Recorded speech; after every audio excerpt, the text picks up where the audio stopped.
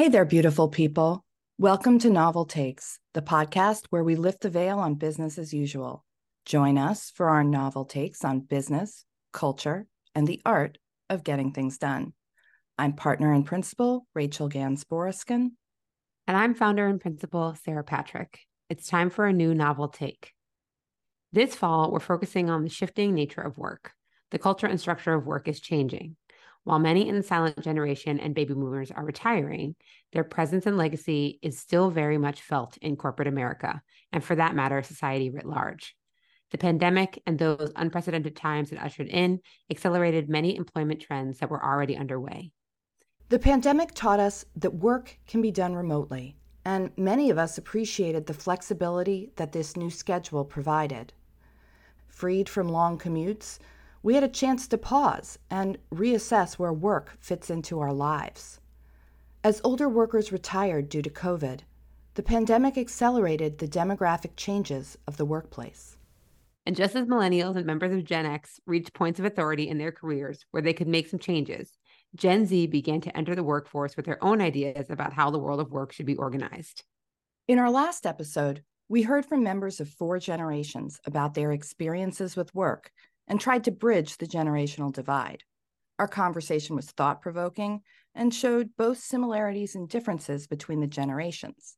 If you missed it, you should definitely check it out. Sarah is a millennial and I'm a Gen Xer, so we are both pretty familiar with not only those generations, but the larger cultural discourse surrounding them. And while there have been endless think pieces over the years about boomers and millennials, and even the occasional piece on Gen Xers in the workplace, there haven't been as many about Gen Z for the simple reason that they're really just entering the workforce now. Rather than opine about what we think is important to them, we thought it might be a good idea to ask them. We spoke to 3 thoughtful young professionals to hear their perspectives. Although we recorded the interviews separately, we have brought our guests into virtual conversation with each other. Today is the first of 2 episodes exploring the thoughts and experiences of this new generation of professionals. In this first episode, our guests will be talking about their career paths, their approach to work, their values, and how they see work fitting into their lives now and in the future. But first, I'll let our guests introduce themselves. My name is Nate Hillyer. My name is Kelsey Klaczyk. My name is Shen Gao. Nate, Kelsey, and Shen are recent college graduates and are just starting in their careers.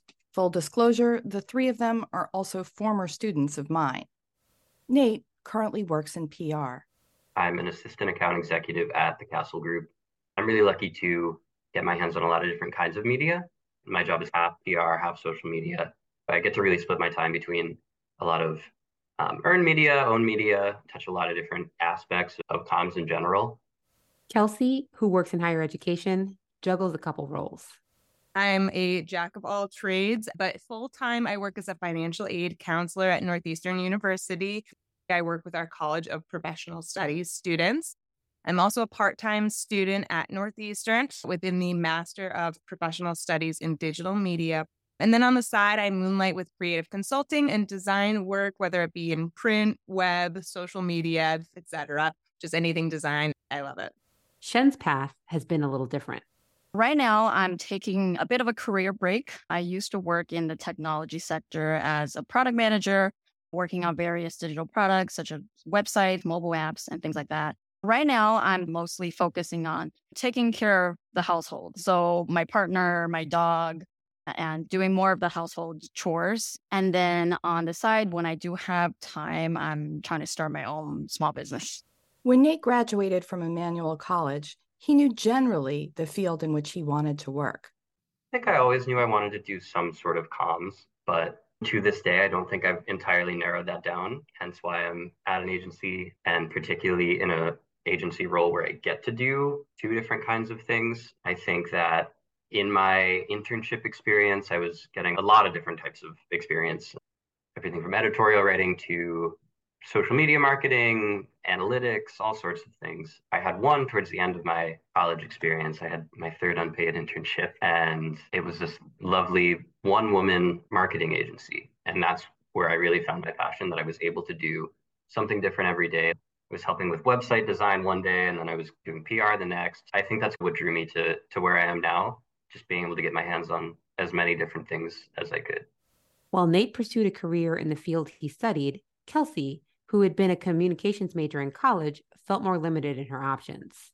I graduated from Simmons in 2019, and I took on the role as a student worker within financial aid very early on at Simmons. As Rachel can attest, I took on quite a few roles during my time. But when it came time to graduate, both of my parents had left the state at that point. So I was kind of like, if I'm going to stay in Boston, I want to find a career that I know has staying power, that I'm not going to be worried about job security, that I know I'll have a steady income that will be able to pay for my everyday needs. I wasn't necessarily in a position where I could have taken on a more creative role, something that was more fitting to the work I had been doing.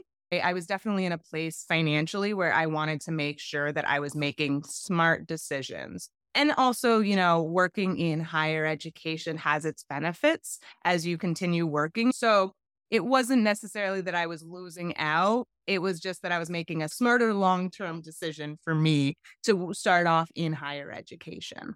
When we sat down to talk to Shen, I was a little surprised to hear that she was taking some time off. As a student, Shen had been conscientious and deeply focused on her work. When we'd been in touch in the first year after her graduation, she was working at a tech startup on the West Coast. So I was especially interested in what had brought her to where she is today. When I first graduated college, I think I was not sure what I wanted to do. I just wanted to find a company that will take me and hopefully grow from there. And I jumped from one job to another, just trying to figure out what I wanted to do. I went from being a graphic designer to a UX designer to then a product manager. Shen struggled with the culture of Silicon Valley. But I think so many people here work in tech. I feel like it's like overwhelming. There's like a hustle culture, like always working hard, but like working long hours as well. Maybe in the East Coast, there's like less of a tech presence there where there's more diverse types of jobs where maybe people are still being held to that kind of crazy standard. But I think in the tech industry, especially, it's pretty common. You meet someone at a party or whatever. It's like, what do you do? Oh, I work in tech. I'm an engineer. I'm a designer. There's a lot of companies around here that are really young. And what they expect of you is like, well, if you're not working till 12 a.m., are you really trying to make this happen? Are you really part of this? So I think in some companies that belief is like super ingrained where you have to work every second that you're free. Eventually, Shen decided it was just too much. I was really burnt out. There was so much to do. I never felt like I was on top of anything. I was working from 8 a.m. to 6 p.m. nonstop, could barely fit in lunch. And then after work, I'd have no energy to do anything else. And on the weekends, I would have no energy to do anything. And I was just super stressed out. So I decided to just quit. There were a few different factors that was really just straining my mental health. And I wanted to take some time to just breathe and focus on my mental and physical health. And so looking back, I was at that job for maybe a year and a half, I would say. And looking back, I was just like, how did I live like that? It's not a way that I want to live again. In a completely different industry, Kelsey was also struggling with a lack of balance.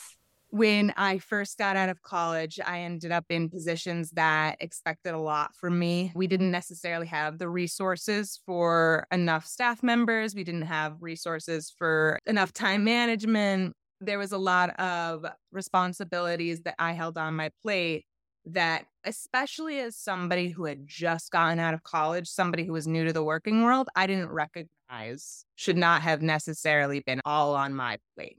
And so I was working long, long days. I was working weekends. I was doing all I could, especially because my work isn't just behind the scenes. It is working with real people who have real issues and real concerns. It is with money. So there is that extra responsibility of knowing that I'm not reporting to just a faceless person behind a desk.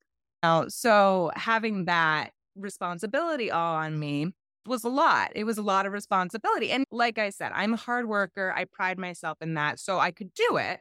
But I realized after taking kind of a new role and growing within my career that work-life balance is extremely important because You can keep working and working and working and working, but your body is always going to have a limit, whether you want it to or not. And if you don't take the time to take care of yourself, your body is going to choose that limit for you.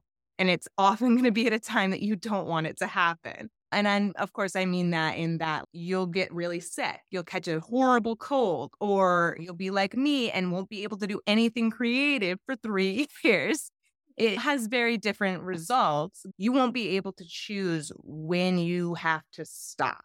And that's the hardest thing about not having a work-life balance. And so that's something like I've definitely tried to prioritize a lot more once I recognized that maybe I wasn't supporting myself as good as I should be, or holding as hard of boundaries with myself in my work life. You need to build that time in your day, and you need to build time to make sure that you're feeding your body and feeding your mind, and that you're not just working because you feel you should be, or you feel that other people are expecting it of you. You know, it's okay to take a break. And if you don't, your body will take one for you. Nate had a similar experience. I think that it's tough right now. I think people are really tired, and I think it's hard to stay creative for a very long time. I've only been in the corporate professional workforce for about 2 years now. I've seen it firsthand, but I've heard it as well that things are just more and more fast paced, lots of quicker turnarounds, things like that. So people are just tired. I'm really lucky to have a version of Summer Fridays that we call All Season Fridays. So it's every other Friday, you get it off, of course, covering any pressing things. But if you set yourself up right, you get to take it off. And it's a nice way to regain that kind of autonomy over your life at the end of a week, banging out things you wouldn't usually be able to. Like, it's a nice time to finally get to even things like laundry and taking care of myself and taking care of my apartment. And I think it's just been super instrumental in keeping me grounded throughout the week, throughout the previous week and the week after. I think having time to recharge is something that I'm really grateful for. Shen isn't looking for a job right now, but she's clear that if she decides to go back to work full-time, things will need to be different. So if I was to find a full-time job, I'll probably have really rigid boundaries for myself. No meetings after 5, or like I'm only on the computer starting at 9, or whatever that is. And no emails, no work stuff after work hours or on the weekends. I think that's probably a boundary I would set for myself. But also, I think maybe not every company will allow it. People may be like, we need to meet at 8:30 because nobody else has any time before 9. So how am I going to take care of myself outside of work then? I think that it would have to be a company where they're really cognizant that people have lives outside of work, and they let people make their own boundaries and choices of where that kind of line between work and life is. Hopefully there's kind of work-life balance that can be incorporated into the job. And also hopefully somewhere where I get good benefits. I want to travel and I want to spend time with my partner, my friends, and then also visit my family who are in China. I think those are probably some of the main things that I would look for. And also things like having mentorship and space to grow, and working with folks who are like-minded, who want to really do good work. As Shen reconsiders her relationship to work, she's also rethinking how the work itself is connected to the world. What kind of work do I want to work on? And so the last couple of roles that I had, one of them was in immigration and criminal justice advocacy. So I thought that space was really interesting. I wanted to learn more. I wanted to contribute. And then, my next job was in social impact, but because we're an agency, we kind of work on a ton of different projects depending on what our clients have in mind.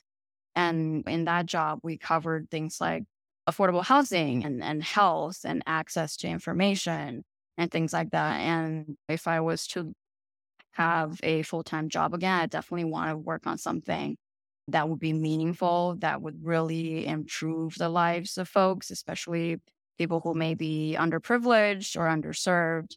Yeah, so I definitely want to work on something like that versus things like, I don't know, crypto or something that I don't feel like is contributing to humanity. For Nate, the values and mission of his workplace matter. And I think something that I'm really drawn to is mission-driven work. So I'm lucky to work with some really great nonprofits and kind of equity-oriented organizations and coalitions. I think I also was really drawn to a woman-run agency. I work with incredible people who do a lot of incredible work around Boston, beyond Boston, and I think that's something that I was really looking for. Nate also notes the ways the values of an organization can affect the work you do.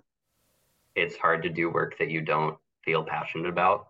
And that's also, I was just chatting with actually a college student that I was just helping to mentor. And I was just telling her part of good writing is being able to write about something you don't care about. But I think that's different than something that just really doesn't align with who you are and what you really care about.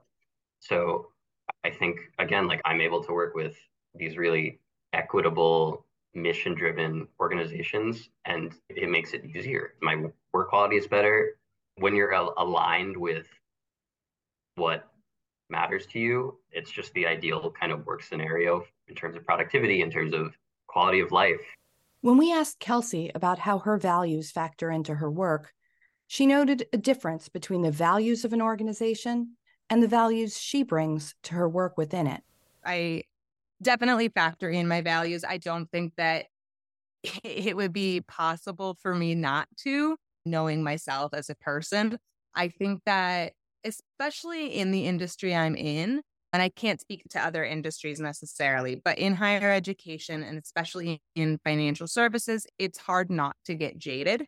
So I think that's a really big thing in terms of values that I really focus on heavily in terms of my career. Especially, like I said, working with students and working with real people who have real life issues that it's my job to help them resolve. It's very hard not to only see outside of yourself and see, oh, this student is sending me all these angry emails. They're being rude to me. Screw them. It's easier to just go off of that idea and create this scenario in your head of exactly what's happening on their end. But if you just pause and take a look at everything, I'd be able to say, okay, they're having a financial struggle. Financial struggles are going to send anybody into a panic. While they're not being the kindest to me right now, it's because they're scared, not because it's anything personal against me. So that's something value-wise that I try to bring in every day, of taking that moment to stop, look at the fuller picture and try and see humans for humans and not just the problems that they bring and add to my life. And I think that's something that in higher education, we need a lot more of. And I say that knowing that we are overworked a lot of the time. We are understaffed a lot of the time. It is always going to be a topic that is harder to discuss with people. That isn't an easy topic by any means. So there's always going to be tension.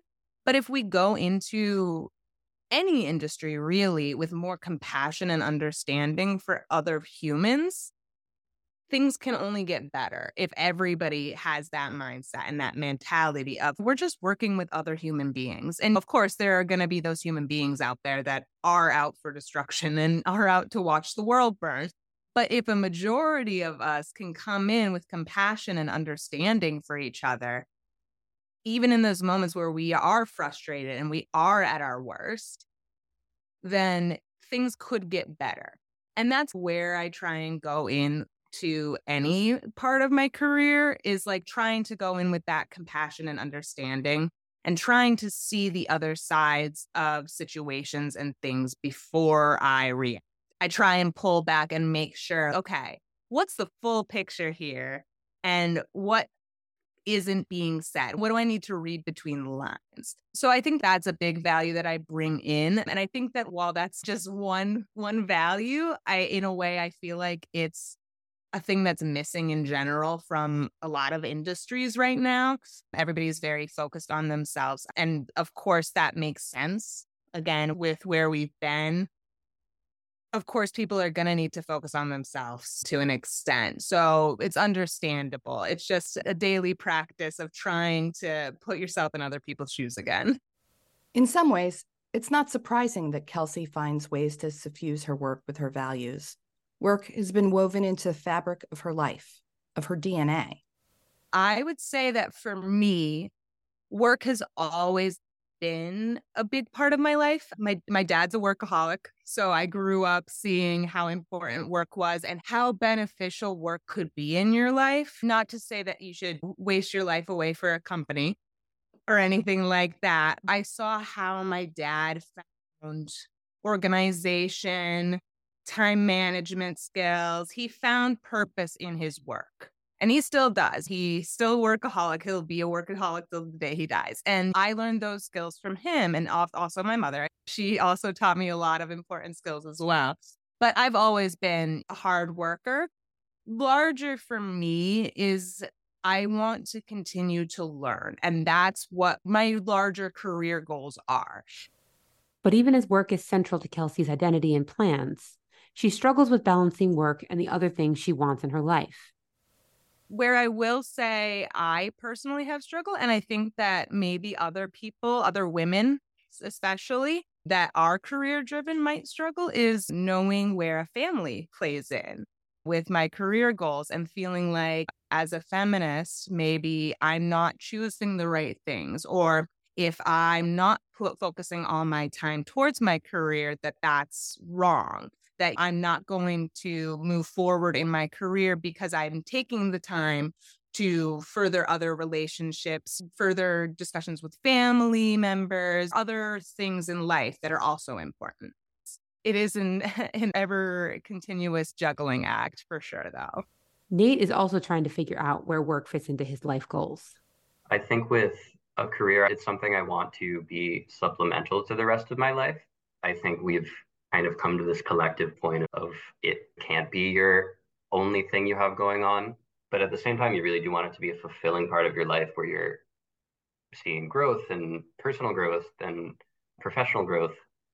It changes day to day for me, truthfully. At the same time, I am really someone who is career oriented and career motivated. So it's trying to see where it fits in to the greater picture of things.